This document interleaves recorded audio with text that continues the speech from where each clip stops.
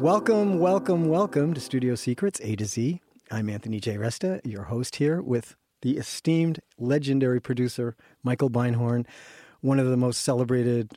I just don't even know where to begin. I've got like 30 pages of stuff here, but welcome, Michael. I'm so excited to have you. Thanks. Nice to see you, man. It's great I'm kind of just so excited. But anyway, I'm just going to jump right in. And I always like to go back to people's childhoods and find out like when it all started. Like what was the first thing you gravitated toward in music, like as a kid? I kind of grew up appreciating the arts in general. Like I loved music and I also loved visual art. And I actually started out as an illustrator. I tried piano lessons, but no one knew this at the time. But I'm pretty sure that I had ADHD and probably still do. So it was very hard to retain any kind of information like that. And I found taking piano lessons pretty frustrating. So I didn't really follow through, but like the love of music persisted. And when I was 14, I had an obsession for synthesizers, which is an odd thing for a kid to be interested in. But my grandparents had a copy of Wendy Carlos's record Switched on Bach, which of course is like a landmark, and it really brought analog synthesizers to the forefront. Of course, there weren't digital synthesizers back then, but they had this record. I played it, and it just absolutely blew my mind. So from that moment forward, anything that had to do with synthesizers was like an obsession. I was like 7 when I heard it. Oh my gosh. So yeah, right. So when I was 14, I got a job at Flushing Meadow Park, which was near my house, pushing a cart around the man-made lake there.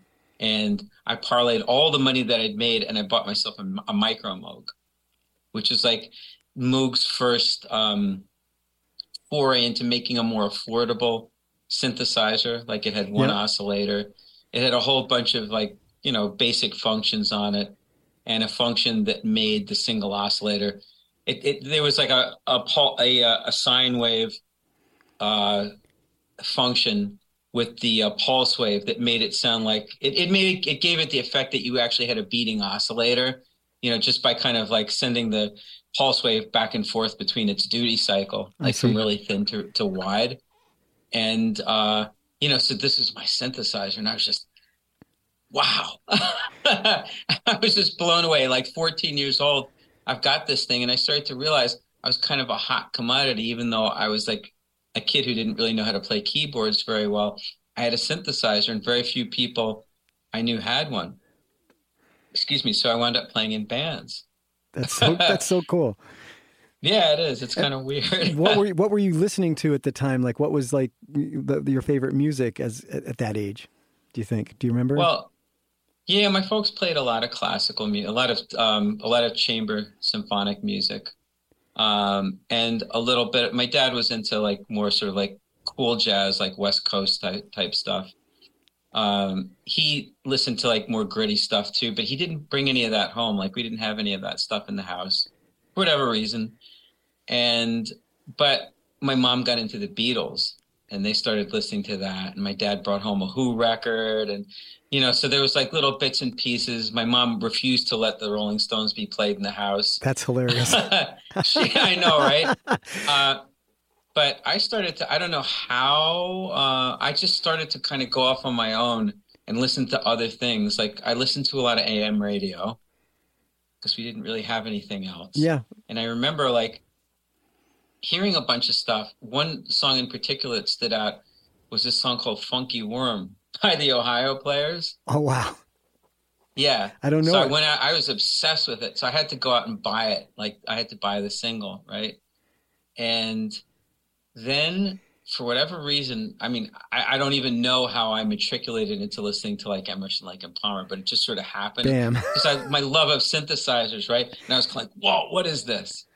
So that was super cool. And by way of that, I started reading Rolling Stone. I'm not quite sure what the connection was there. One day I'm looking through Rolling Stone. There's an article about someone named Eno. And this is like 1973. I'm like, what the hell? Like, this guy doesn't look like, he's not presenting himself like a rock star. And there's just something very different about him. And I was like, this is interesting. Like, so based on the strength of this interview with him, which is like basically one little column on the side of a page. That's incredible.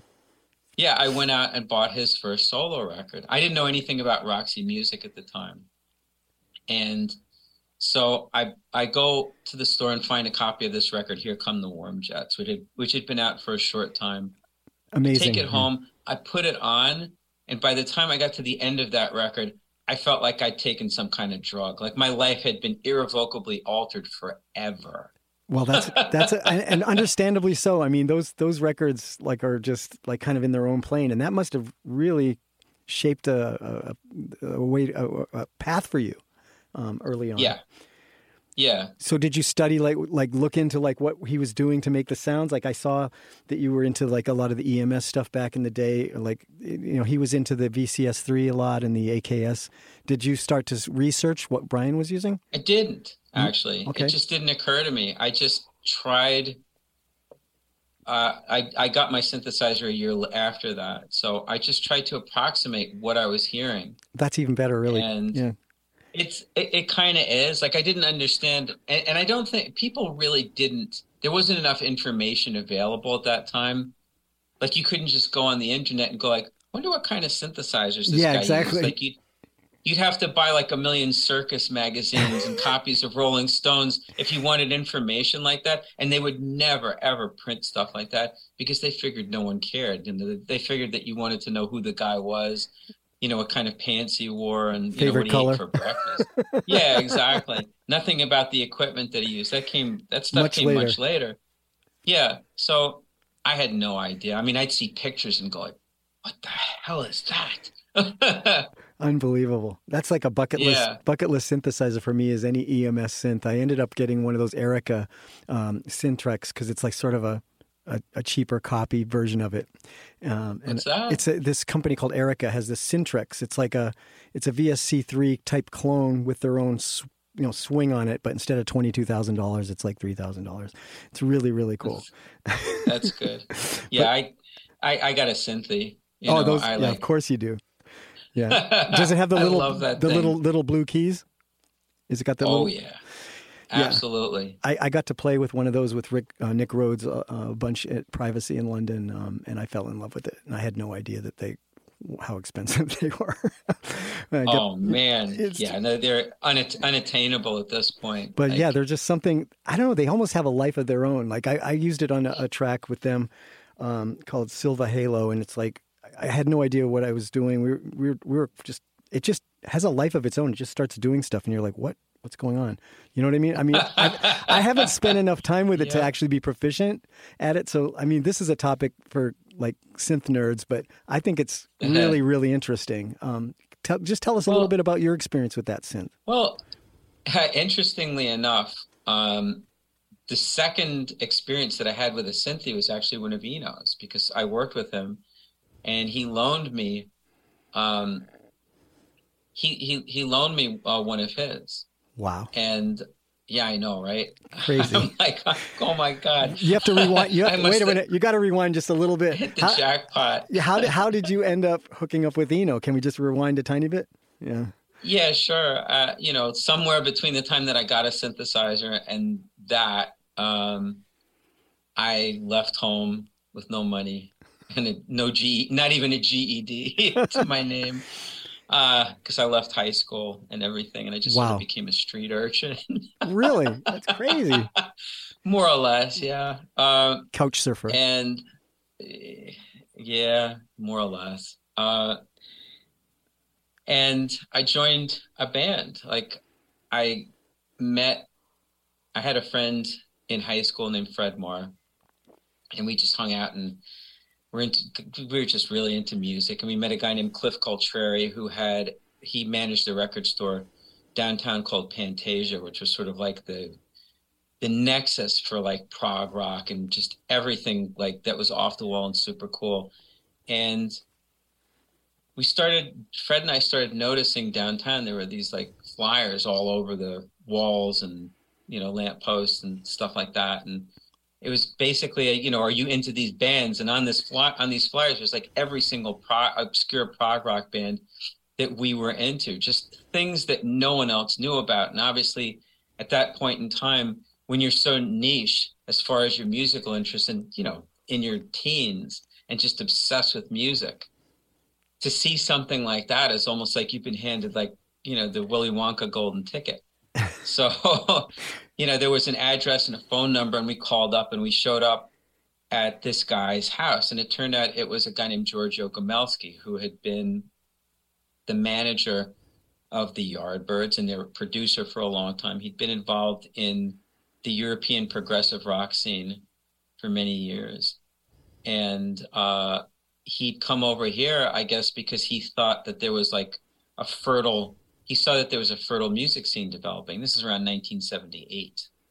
And the guy who was there with him is a guy named Bill Laswell, who everyone I'm sure listening is familiar with. Yep. And so we met with Bill, and the idea of the Flyers was to basically form a band. So we started jamming with Bill, and eventually everything started to get serious. That's amazing. And this band came together, and at first it was called the Zoo Band because Giorgio had this sort of like overriding vision of this sort of media empire that he wanted to construct, which never actually happened. So we were the Zoo Band. ZU was his concept. And then we broke away from Giorgio and established ourselves as Material. And that was in 1979. Wow. And that somehow, at that point, you started, you somehow met Eno and then got into the synthy. We started making records, and Bill had actually been hunting Eno down because he was just gunning for him. He'd wait outside his house. He found out where he lived. Oh, wow. He'd wait outside his house. Yeah. And he'd just like pester him until Wonderful. Eno was like, oh, all right. And he wound up playing on 2 songs on the record that Eno did with David Byrne, My Life in the Bush of Ghosts, wow, which is a classic. Yeah, it's one of the one of the greatest records ever, in my opinion. And so from there, what happened is that Eno was looking to, I guess, establish himself in New York, and also he wanted to make a new record with New York musicians. So he started working with Bill, our drummer Fred, and a guitarist named Bob Quine, who played in Richard Hell. He played with Richard Hell in the Voidoids. And he was sort of like just a local guitar hero, brilliant guitarist and a great guy. And, I'd been left out of the whole thing, and I was really kind of like bummed because this is my hero and everyone else all the guys in my band are working with him. And they were working at a recording studio in New York, and then they came to our studio in Brooklyn and started working there. And I just come there every day and be upstairs like painting or, doing whatever and just sitting around being depressed. And one day, comes up the stairs, walks into the room, and he's like, "Would you like to join us?" Wow. And I was like, yeah. Yeah. That was probably the single greatest day of my life up till that moment. I can see why. That's amazing. What a story. Yeah, so we were downstairs jamming, and at one point, I don't remember quite how it happened, but just let me borrow his synthy, and you must have just been like overjoyed. I mean, just patching things in with the the pin matrix and just doing your going into that world. That's incredible. I actually got loaned 2 synthies about a year prior by someone else, a jazz drummer named Stu Martin. Who played with John McLaughlin. He's not very well known now. Unfortunately, he OD'd in 1980. Oh man, that's sad. Just a brilliant drummer, but he'd do this thing where he'd have the synthies on the stage with him. I've never seen anyone do anything like this before. So 2 synthies, the patch is all set up, and he'd basically just randomly go on the keyboard, set that, because you can press record, do something, and then press play, and it runs, but the digital sequencer runs by itself. He'd do that on one, he'd do it on another, and obviously it's completely random, and he'd start jamming. He'd just start improvising, playing free with the 2 synthies that are bear no relationship time-wise to one another. That's incredible. Don't sound alike, and he's somehow finding his way rhythmically through the whole thing. And to watch him do something like that was just it was an exercise in mastery that I'd never seen before in my life. It was extraordinary. That's like, performance art at the highest level, really, if you think about Total, it. total. And the guy was like 5 feet tall too. He was absolutely insane, red-haired, like nutcase, Wow. just always like buzzing. And, I mean, he was small, but like he was pretty scary. To go out and do that, it's That's like crazy. you're just sort of like on the edge all the time. It was amazing, really incredible. So he lent you his synthes. Yeah, he lent me a pair of them. And, so by the time I got Enos, I was like, oh, my baby. I know these. I know how to do this. Yeah, it was so much fun. And it's such a great synthesizer because it's, it's the kind of thing where you can be really advanced with synthesis or have no idea what you're doing. And eventually you're going to get something to come out of it that's going to be like, whoa. One of the questions I wanted to ask you about this is like, for all the young listeners who are like in the world of VST plugins and software synths and all that stuff, how can you explain to them, the visceral aspect of like touching hardware and what's the difference? Like can you give me a little thoughts on that? Like, Well, the interface is relative. I mean, by now, a lot of people are really familiar with moving a mouse around or having some kind of like controller surface that they're used to. And it's really, I think it just becomes a matter of preference at this point. I think that if you get onto an instrument that's all knobs and patch chords and stuff like that, and you're not familiar with it, it might be a very uncomfortable experience. I'm not sure. For me, since that's how I came up, the tactile experience of that and being able to turn an actual knob that's connected to a parameter that is operational in time, relative to what the modular function happens to be that you're working on, it's just a really extraordinary thing. I mean, by the same token, you're still working with electricity when you turn a knob on a computer. I mean, it's the same principle. It's just a different overall effect. Yeah, I guess it's how you look at it. Yeah. I mean, there is a latency issue, but I mean, we're talking like, milliseconds. So I don't know if that's part of it, but, Yeah, I think most people's brains are who are familiar with that interface are kind of wired at this point through experience to just sort of deal with the latency. The immediacy and the tactile experience of working with a modular synthesizer, it's just a whole different level. At the same time, it's interesting how there is a niche market of people who are obsessed with analog or analog digital modular synthesizers. Oh, it's growing. It's huge. It's become this massive movement. And I was late. Yeah. I was late to the game getting into the modular world through Make Noise. They built me this really cool thing that was like a tape. Oh, nice. And it's like a tape something machine thing. And I kind of avoided it because I got a Nord modular about 10 years ago, and the manual is about 1.5 inches thick. And I found myself like wasting like 8 hours, like getting something worse than I started with. So I was like, I can't do this. I can't do this on somebody else's time. It just doesn't work. Yeah. So like I put the thing away, and I kind of like, that's a rabbit hole I'm just not ready for.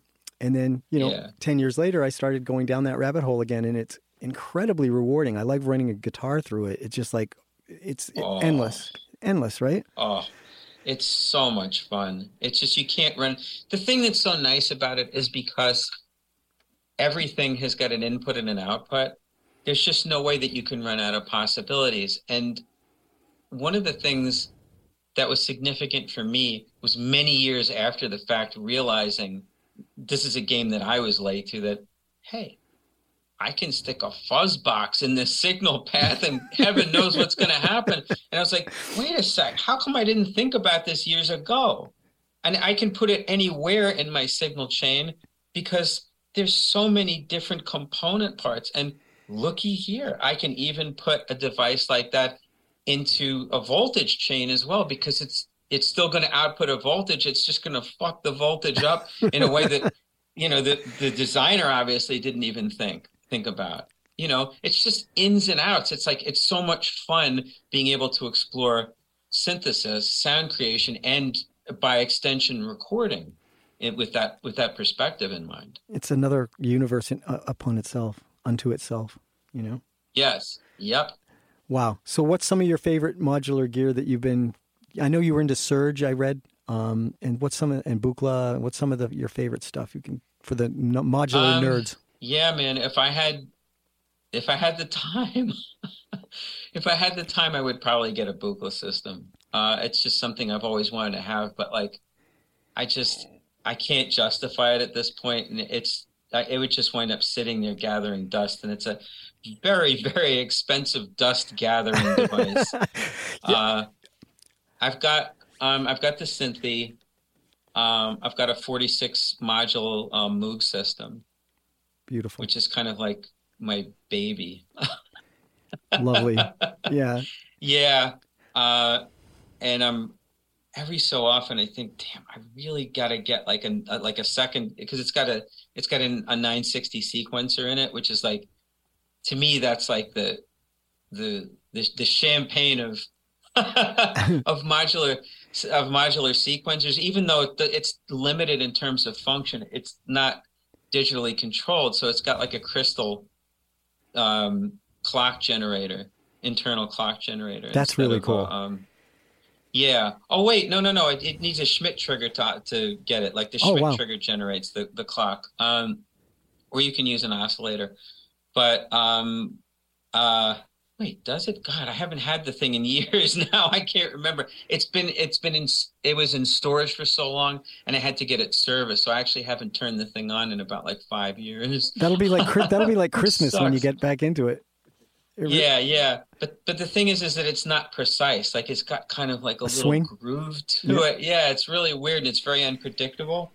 And if you go back to like early Tangerine Dream, well, oh man, yeah, I guess like 7 records in, when they started experimenting with the Moog system, you can hear how they timed the delay. Like, they had a tape delay running alongside the sequencer to kind of make up, for like where they're adding like extra eighth notes. So it's going like daga daga daga daga instead of dunk dunk dunk dunk dunk. So they're adding extra notes to make it a 16th note pattern. And every so often you can hear the sequencer kind of going out of time with the delay, and it's actually really charming. It's part of the charm, especially in hindsight. It's part of the charm. Yeah, exactly. So that system's amazing. I have an 11-panel Surge system. Oh my God. Yeah, which is incredible, and it's got like a pitch to voltage converter as well, which is one of the rarest modules that they made. And that thing is just, oh God. Get lost. After that, a 2600. I don't think I have any other modular stuff. The 2600 is a incredible piece of machinery. It's like just endless, Yeah. Wow. Yeah, it really is. I wanted a Buchla for the longest time, and I was saving up for a sound easel, and I think they're like $5,000, and I'd get, halfway there, and then I'd my car would break down and Yeah. And then I started. I became friends with somebody over at Arturia, Sean Weissman, who's just this brilliant guy, a French guy who helped develop Arturia, the software company. And I got the Buchla sound easel for on the Arturia version, and I was absolutely blown away by how good it sounded. Yeah, they've come so far. They've come so far, even from 3 years ago to now. It's like it's totally different. Yeah, it's incredible. It's definitely a cost-effective way to be able to get into that world. And unfortunately, I think vintage equipment of any kind has become sort of like a rich man's game. Yeah. Which sucks. I mean, it's the reality, because so much of this stuff was, there wasn't a lot in production to begin with, because synths like that have always been niche.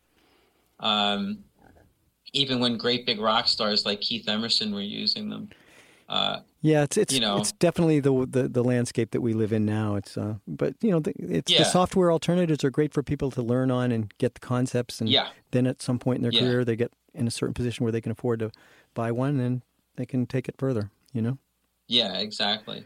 Well, good stuff. So I was going to continue on with material as a duo, you and Bill, right? You guys ended up working Yeah. with Nile Rodgers, David Byrne, Patti LaBelle, Tony Thompson. How did all these collaborations develop? Like, what was the catalyst, do you think, that set you forth in that direction? Well, we just became a duo when we kept making records. And one of the keystone elements of our records was that we started to kind of branch out into involving other performers who didn't necessarily tour with us.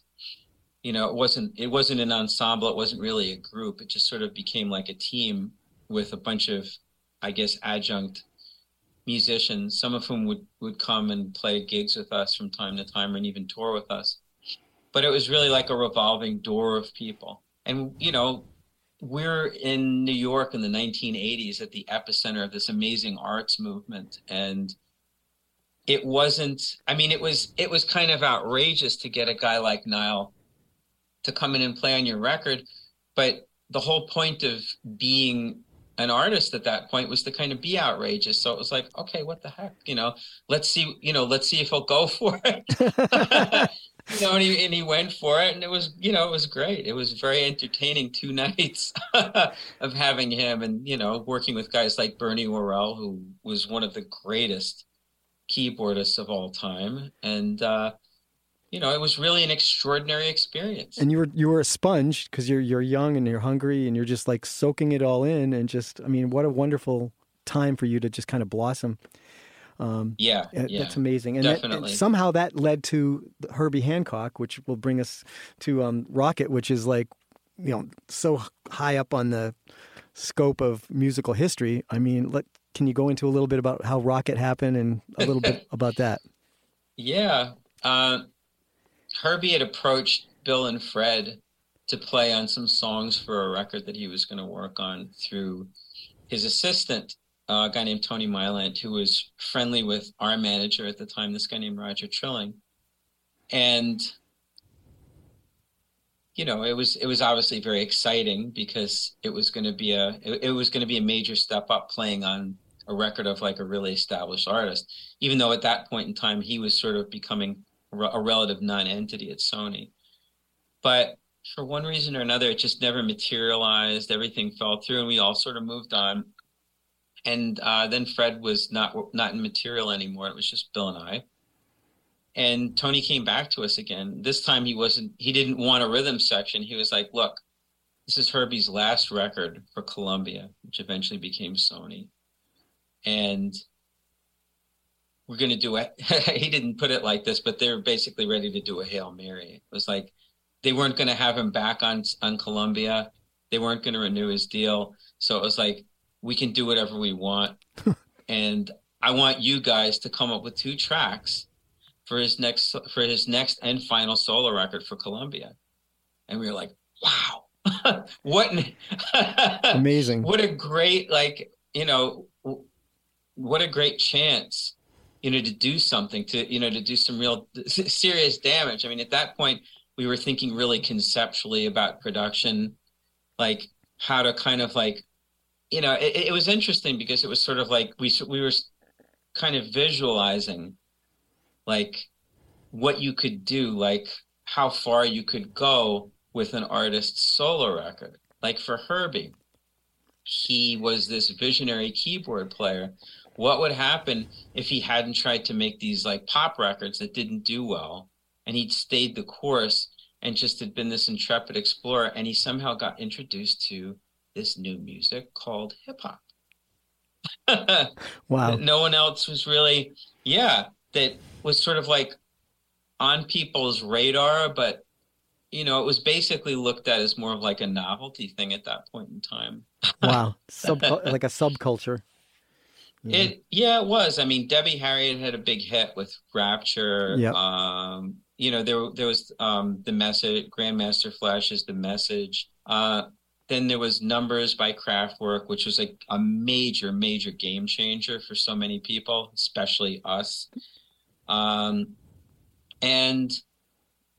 then there was other stuff like The Magnificent Seven by The Clash. Oh, yeah. Which had come out in like 82, I think. And it was sort of like the first time that a song by a rock band was getting played on R&B stations. You heard it all over New York City that summer. It was crazy, like nonstop.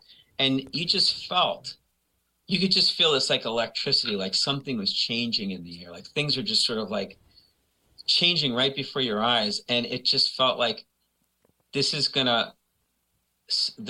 music form, this very like rhythm and beat heavy music is going to change the way we listen to and make music. Absolutely. The other one was Buffalo Gals, the Malcolm McLaren record. Yeah. Which was viewed in the U.S. as a novelty song, and because it really was treated, because McLaren didn't really take a lot of stuff that he did very seriously, so it was kind of like there was always sort of a sense of it being kind of a lighthearted romp. Yeah. But Buffalo Gals had a really profound effect. Actually, it came out roughly the same time, a little bit before Herbie's record did. I think it was out in 83. I'm not sure. It might have been 82. I think Rocket was 83, right? Rocket was 83. Yeah. It came out in July of 83. So like at that point, like the drum machines were really starting to, everybody had been using those old Roland beatboxes like the CR78 and all those the SR55, all those like kind of analog things that you would hear in your grandmother's organ, those kind of little analog beatboxes, you know what I mean? And then if your grandma's organ had a CR78 on it, that would be pretty nice. They had that sound that like, there's it's a Begin the Begin or like samba or bossa nova. The 78 is the one that Phil Collins used on In the Air Tonight, I right, believe. and Heart of Glass too. I had one. I even had the little programmer for it. There's so many things I regret selling. Such a badass piece of kit. Why did I sell that? Anyway, but so then the switch started happening around 82, 83 with the Lindrum and the Oberheim DMX. How did you feel like at that point? Like, did you guys use a Lindrum on Rocket or a DMX or? No, it was a DMX. Okay. Electro hip hop had started, the movement had started like 2 years prior with Planet Rock, which is yet another piece of music that I left out. Which was super, super important because not only was it a huge hit, it basically started that movement and created a whole new pathway for hip hop music. And it was the first time that we heard the TR-808. Wow. Excuse me, which is that's just a legendary piece of gear right there. And it's funny because like, I really am not, I don't like the idea of ascribing too much value or meaning to pieces of equipment, although I've gone through that phase. Yeah. But stuff like that, iconic. It just got that sound. It's iconic. Just got that sound. Yeah, the 808 is one of the most important pieces of musical equipment or instruments ever created. Still in use. The Lindrum too. Everywhere. Yeah. Yeah. The thing is that there's a slight difference sonically between the Lindrum and the DMX. And it's one reason why I think the DMX was used more in hip hop and the Lindrum, specifically the Lindrum 2 was used more in a lot of British stuff, although like Prince used the Lindrum. Yep. But like in hip hop stuff, like in electro stuff, it was almost all DMX. If you're using a drum That's machine. really interesting. I didn't know that. That's really, really cool. It had a different kind of attack and a different kind of feel. Like the Lindrum had kind of like, it's weird. It's got more of like it's hard to explain. There's almost like a plodding sound to it. Yep. It's like, it's weightier, but it's sort of like, it doesn't have the same kind of speed to it. Like the transient response is just we're talking about probably like microseconds of difference. Wow. But there's something just like, actually, it might be the duration of the actual drum hit. I'm not really sure. Yep. I know that Prince was like the first guy to experiment with the tuning with the side stick, like way, way down, like on When Doves Cry. Yeah, man. That's a great sound. Which is phenomenal. Yeah. Yeah. When I heard that, I was like, what is he doing? That's incredible. Yeah, I love it. Yeah. It sounds like he's breaking something with it. But Yeah, so I actually got this. I got a DMX, and at that time, Oberheim was selling like selling it with a whole system. Like you had to buy the OBXA, the DSX sequencer, and the DMX together. All So it three. was a system. Yeah, a system that would run together. So you'd be able to run sequenced parts, and you could multi-track sequence parts. With the drum machine at the same time. And I mean, that was like, That's I've been crazy. waiting my entire life, I felt like, for that. Yeah, it was. It Amazing. was nuts. Wow. Yeah, I it was never knew that. incredible. I never knew that. That's really interesting. So did you guys use that system on Rocket? Or was that like, Nope, nope. Okay. no, no. We started with the DMX, and then we weren't going to. We didn't start out with the idea of using any sequencing on it at all. It was just going to be free run DMX, and everyone else plays on top of it. So the sequence of events was drum machine, then bass guitar, and then we added an Afro-Cuban percussionist whose name was Daniel Ponce, and one of the one of the true great ethnic percussionists I've ever seen or heard. And he came in and did some bata drums. Initially, we were thinking maybe congas, but then we heard what the bata drum sounded like. We were like, oh shit, that's the sound that goes on. That's it. That's it. It's so much better.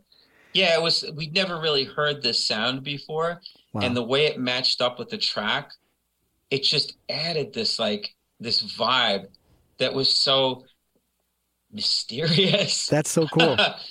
Yeah, it was vibey in a way that the conga drum couldn't do, and it's also a much more compact drum, so the space that it occupies was so nice and tight and specific.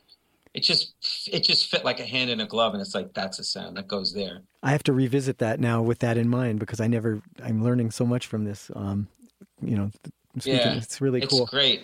I mean, that song had a life of its own. It blew up. So what was that like when that was, I mean, I don't really know the chart success and stuff like that. I didn't go through the numbers and stuff, but I just know that song was like, I mean, it was a Grammy award winning song, right? Yeah. Yeah. Yeah. Tell us about that. I mean, what a thrill that was in your life and how that changed your life.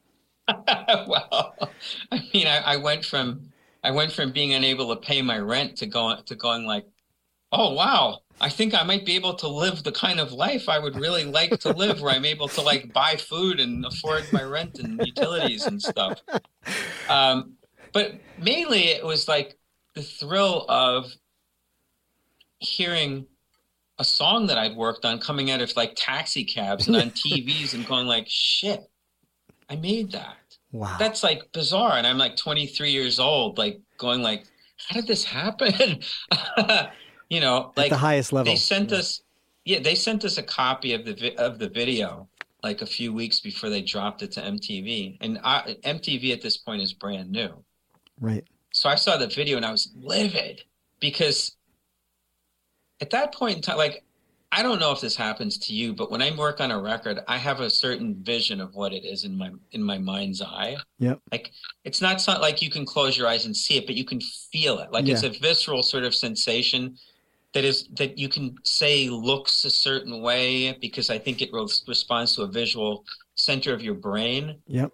You can't necessarily quantify it.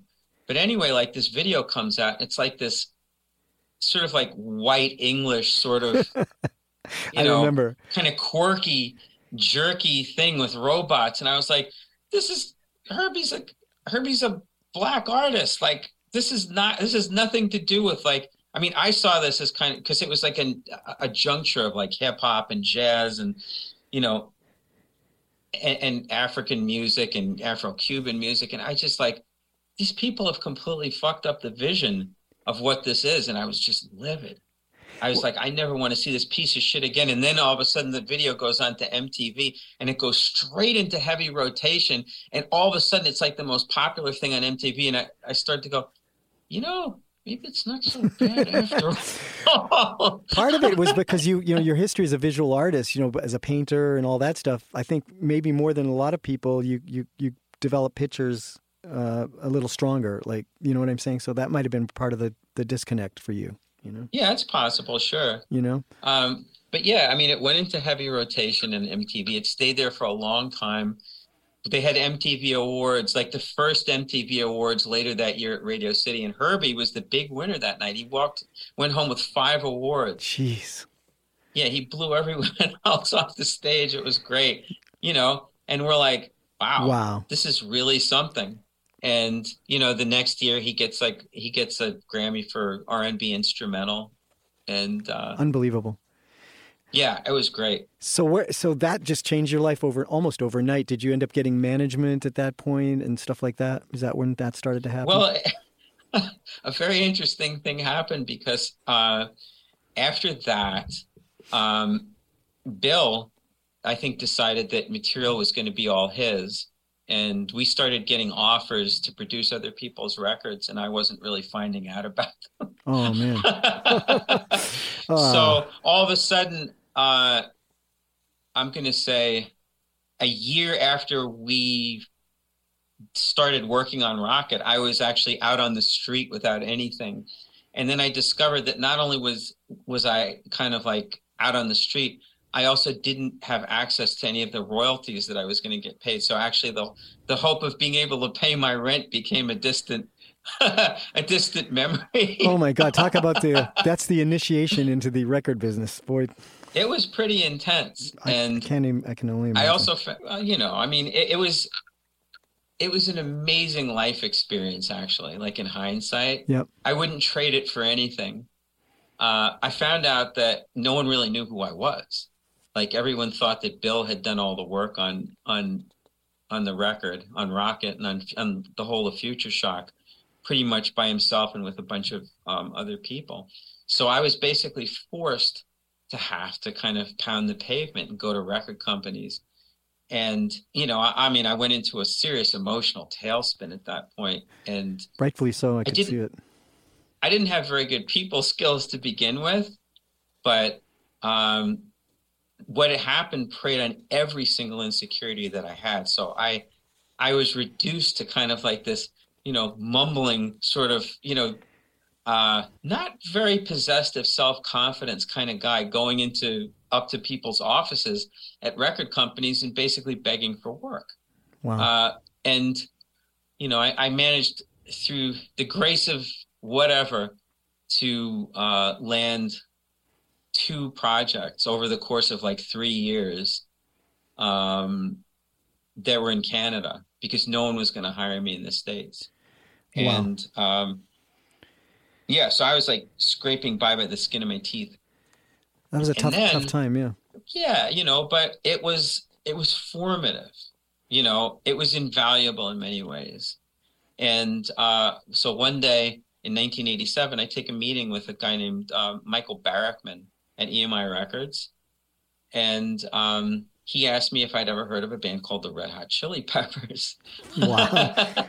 Perfect segue. Yeah, and I didn't realize it, but at that moment, my entire life was about to do a complete 180. Wow. With that one sentence. Yeah. Incredible. Well, tell us about it. That's fascinating. So that did you end up in LA? Like, give us a little bit of, Reader's Digest version of that experience. Well, it's a story unto itself. I thought I'd heard of him, so I was like, yeah, sure. And, he gives me a demo tape and I take it back and I listen to it and it's dreadful. And I was just like, but I started listening to it and I was like, there's something here. I can't really put my finger on what it is, but it's cool. I think I could really do something. And I wound up speaking with their manager and I was enthusiastic. And he was like, okay, let's set up a meeting. And I was like, why don't I meet you guys out on the road? And it was funny because all of a sudden I'm getting all ballsy here and I'm like, Mr. Insecure. And I was like, no, this would be really cool. Like it would be a great chance for them to meet me and, me to see what they're about. So I hooked up with them in New Orleans. They were playing this place called Tipitina's. And, we hung out after the show. They were just completely off the wall nuts. Like it was so much fun hanging out with them. And I got up the next day and got into their tour bus, their touring van, because they couldn't afford a bus back then. and this band was beat to shit. It was just in such like, it was hysterical because getting out of Louisiana, the van broke down, and they had a gig to play in Dallas, Texas that Oh my night. God. So they had the van towed to someone's farm, and it got fixed on this farm, right? And there are all these like Cajun dudes like jumping around playing songs. This shit was like out of Deliverance. I mean, except they were nice and not trying to rape and kill us. That's insane. It was incredible. They were like playing music, and they were all like missing limbs because they'd all like gotten their arms and thumbs caught in this threshing machine or something like that. It was just the most bizarre, like otherworldly experience. We got back in the van, made it to Dallas. I got on my flight, and then I heard they loved me and they wanted me to work with them. That's great. So a few weeks later, I fly out to Los Angeles, and within the first few minutes that I'm there, I discovered that two of the guys in the band are raging heroin addicts. Oh, wow. And I was like, uh-oh. I mean, I didn't say anything. I didn't let it register, but I was like, uh-oh. Oh, what? And it was a wild ride. That's all I can say. What a responsibility too, as a record producer. People, you're in charge of like delivering things on time and a budget, and like keeping the scope on the entire project. You must have been a little bit scared at certain points, like with that kind of responsibility and all that going on. No, I was never scared. No, and I don't really know why, because a normal person would have and probably should have been. But I don't know. I got in a really weird headspace over this project. And that headspace really informed me about a lot of the other work that I did. Because when I found something that I really could sink my teeth into, I just sort of became like a pit bull. My jaws would lock around it and I just wouldn't let go. No matter what was happening. If there was a problem, you just dealt with it. I got thrown into the deepest possible end of the pool because I was working with a band who nobody liked. Outside of their fans in Los Angeles, I think they may have had a very tiny following elsewhere in America, and I think they were virtually unknown in the rest of the world. But everyone in the music industry looked upon them as being a bunch of like rejects, like just psychotic rejects that had no musical center, nothing to offer, nothing interesting. There was no commerciality to them whatsoever. And I was told at one point that EMI would not let them out of their contract because they just wanted to watch them kind of die. A slow death. That's horrible. Making records that no one would buy. Yeah, it was really sadistic, actually. Really? So stuff like that kind of got my hackles up. Actually, and I was kind of like, fuck these guys. Yeah. Like, really, like, we're going to make a record. It's going to be really good. Like, we're going to see this thing through. It's going to be good come what may. 'Cause these guys, it was interesting. And I think that you can still get this sense out of them. There's a kind of brotherhood there. Yep. There's like a fellowship in that band. And they had it with the first incarnation when it was, Flea Anthony, Hillel, and Jack. And obviously they have it now with Chad and John in the band. But it was magical. There's definitely a magical essence to those guys. And it was something that when you got close to it, and that was the thing that I really tapped into when I listened to their songs, even though I couldn't really say what it was until I was around them for a while. It was just something that kind of pulled me in and attracted me to it very much and made me go like, I will do whatever I can to make sure that these guys have every chance possible. That's so cool. In steering the ship or helping to steer the ship with a band like that, how involved did you get with like, the transitions and the flow of the songs, like the arrangements, breakdowns, outros? You were really kind of involved from a song doctor point as well? Pretty much everything, yeah. From the ground up. A lot of their songs had a very specific approach to rhythm. One of the things that they did, and it's something that I've heard a lot of other people do, is that they often grab like the bass drum and the bass guitar will grab a lot of the same accents. And I find that when people do that, instead of kind of having the bass and the kick drum operate more independently of one another, so that there's more of like a forward motion, is that it actually slows the momentum of a song down.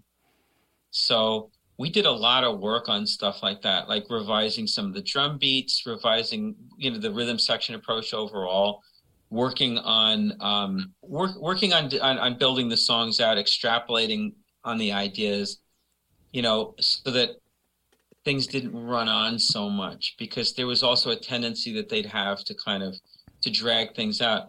One thing I noticed about them, though, is that if I ever brought a suggestion, like 85% of the time, they'd usually counter with something that was better than what I came to them with. Well, that's which modest was fun. Of you. Yeah, that's cool. Well, no, I mean, I'm going to take credit for having presented to them, of course, yeah, the idea that there's an issue at this point in the song that needs to be addressed. Here's what I think you should try, and sometimes they'd adopt what I'd suggest, but a lot of the time they'd be like, hold on. And they, Flea and Hillel would kind of go off in a corner and work something else out, and they'd start playing it, and they'd be like, yeah, and I'd be like, wow, that's actually better than what I thought of. That's a great chemistry, that's really, really cool. It was wonderful. It was a lot of fun. That's the record really came together like that. But we were in a rehearsal studio for a very long time working on that. I love that part of being a producer. I mean, back in the day, I go back, I started like in the, late 80s, early 90s, sweating in those band rooms with no air conditioning and, you know what I mean? It's just the whole, the whole experience, it's one of the things I feel like I miss sometimes in modern record production, because now everybody has the attitude that's like, oh, we can change the kick pattern whenever we want. It's like nobody makes decisions. I think a lot of people, we get, I'm sure I don't know if you've gotten these sessions with like 200 plus tracks and nobody's made a decision along the way. The lead vocal, every line is on a different track, going at an angle all the way down.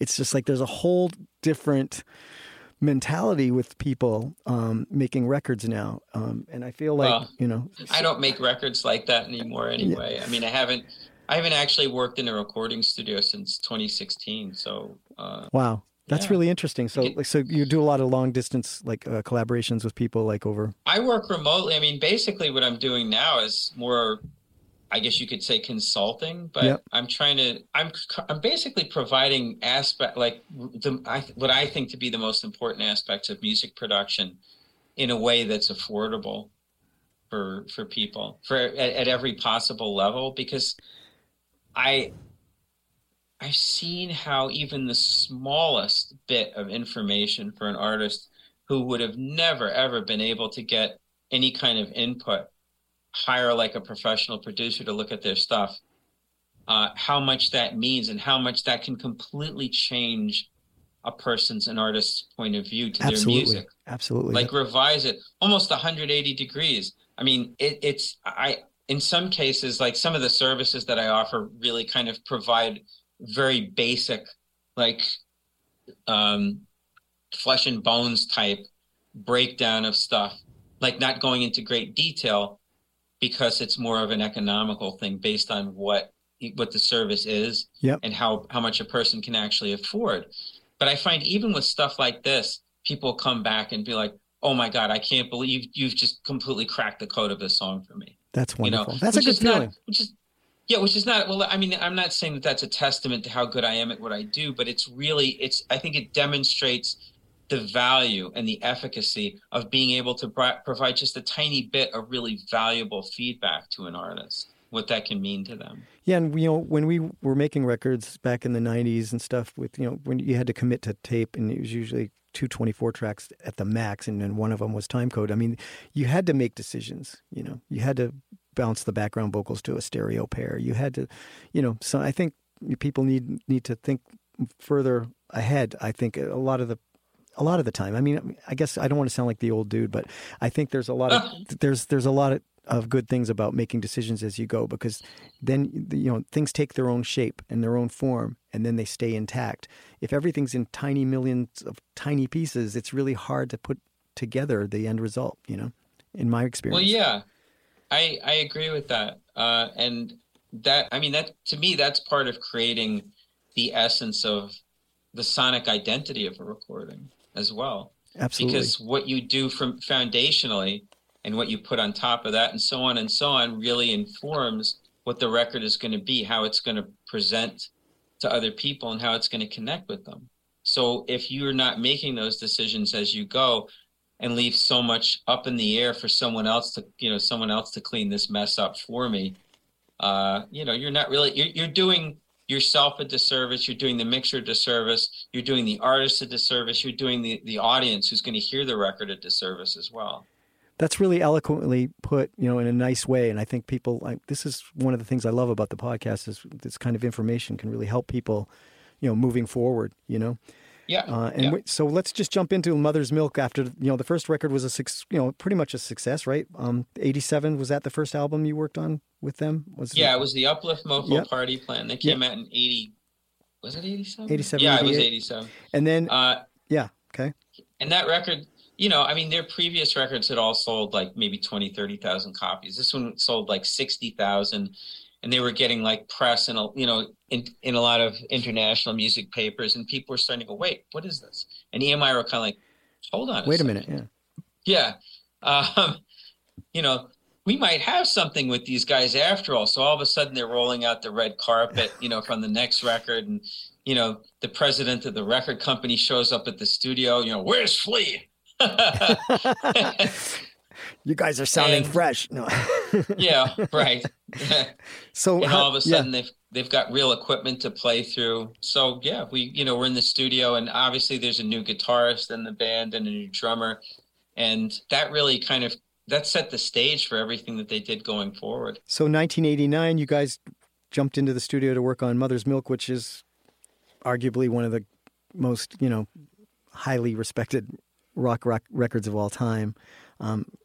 What can you tell me a little bit about that process and like the result? What was the difference between the two albums? Well, for one thing, there's a whole new band on that record, and obviously I wouldn't say that they were breaking in. John probably more so than Chad. I mean, Chad could just come in and play his ass off and leave. Like, it was very easy for him to put his tracks down.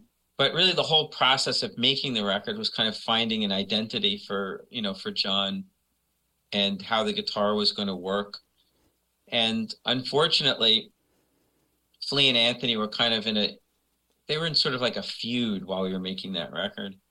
And there wasn't the same kind of brotherhood. There wasn't the same kind of sense of community on that record as there was on Mother's Milk, as on Uplift. I see.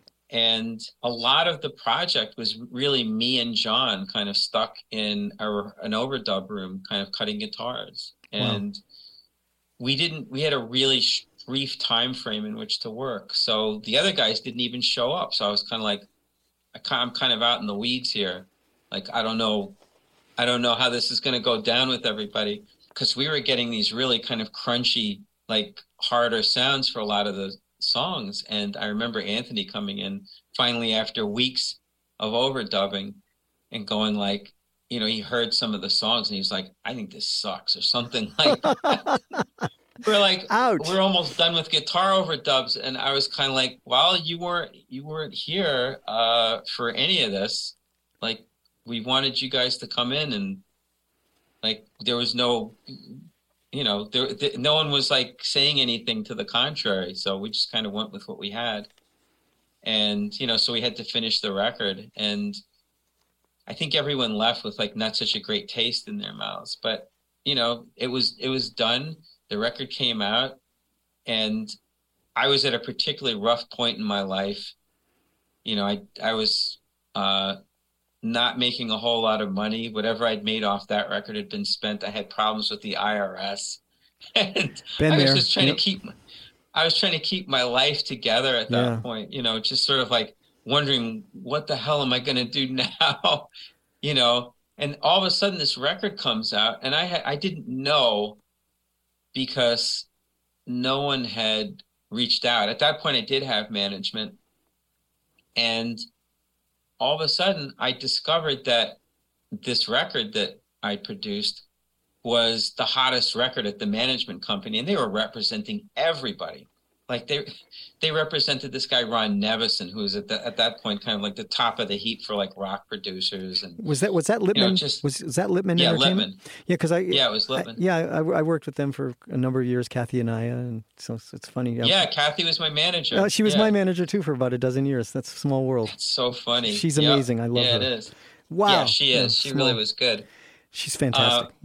All of a sudden, I'm like, holy shit! This record is like got a life of its own. It might actually get big. And they're like, oh man, because I contacted them saying, can you get me a copy of this record for me and mine? They're like, we're out. I was like, you're out? What do you mean you're out? They're like, yeah, we don't have any more. We've run out. It's like, I produced it. And they're like, well, everyone wanted a copy of it, so we gave them. They'd gone through like a stack, like a box of CDs, right? Yeah. And I was like, well, I guess that's good, I guess. And the record comes out, it hits the Billboard charts at 52, which was like a massive leap. I mean, the first one that I did, it actually hit the Billboard charts as well, but I think it was like one in the 170s or 180s, and it just kind of was there for a week and just went gone. But this one was like, it was there and it stayed. And the first song did really, really well. And I was like, holy crap. And then the version of Higher Ground that we did came out. And all of a sudden it's all over the place. And I was like, oh crap. Amazing. This is actually doing well. I might actually see some money this time finally and be able to pay my rent like I was hoping to do 4 years ago. Oh, that's really a great story, man. That's just incredible. Okay, guys, there's a wrap for episode 1. And please tune in next time for episode 2, where we go into Soundgarden and all these other incredible things that Michael's been a part of. So we'll see you next time on Studio Secrets A to Z.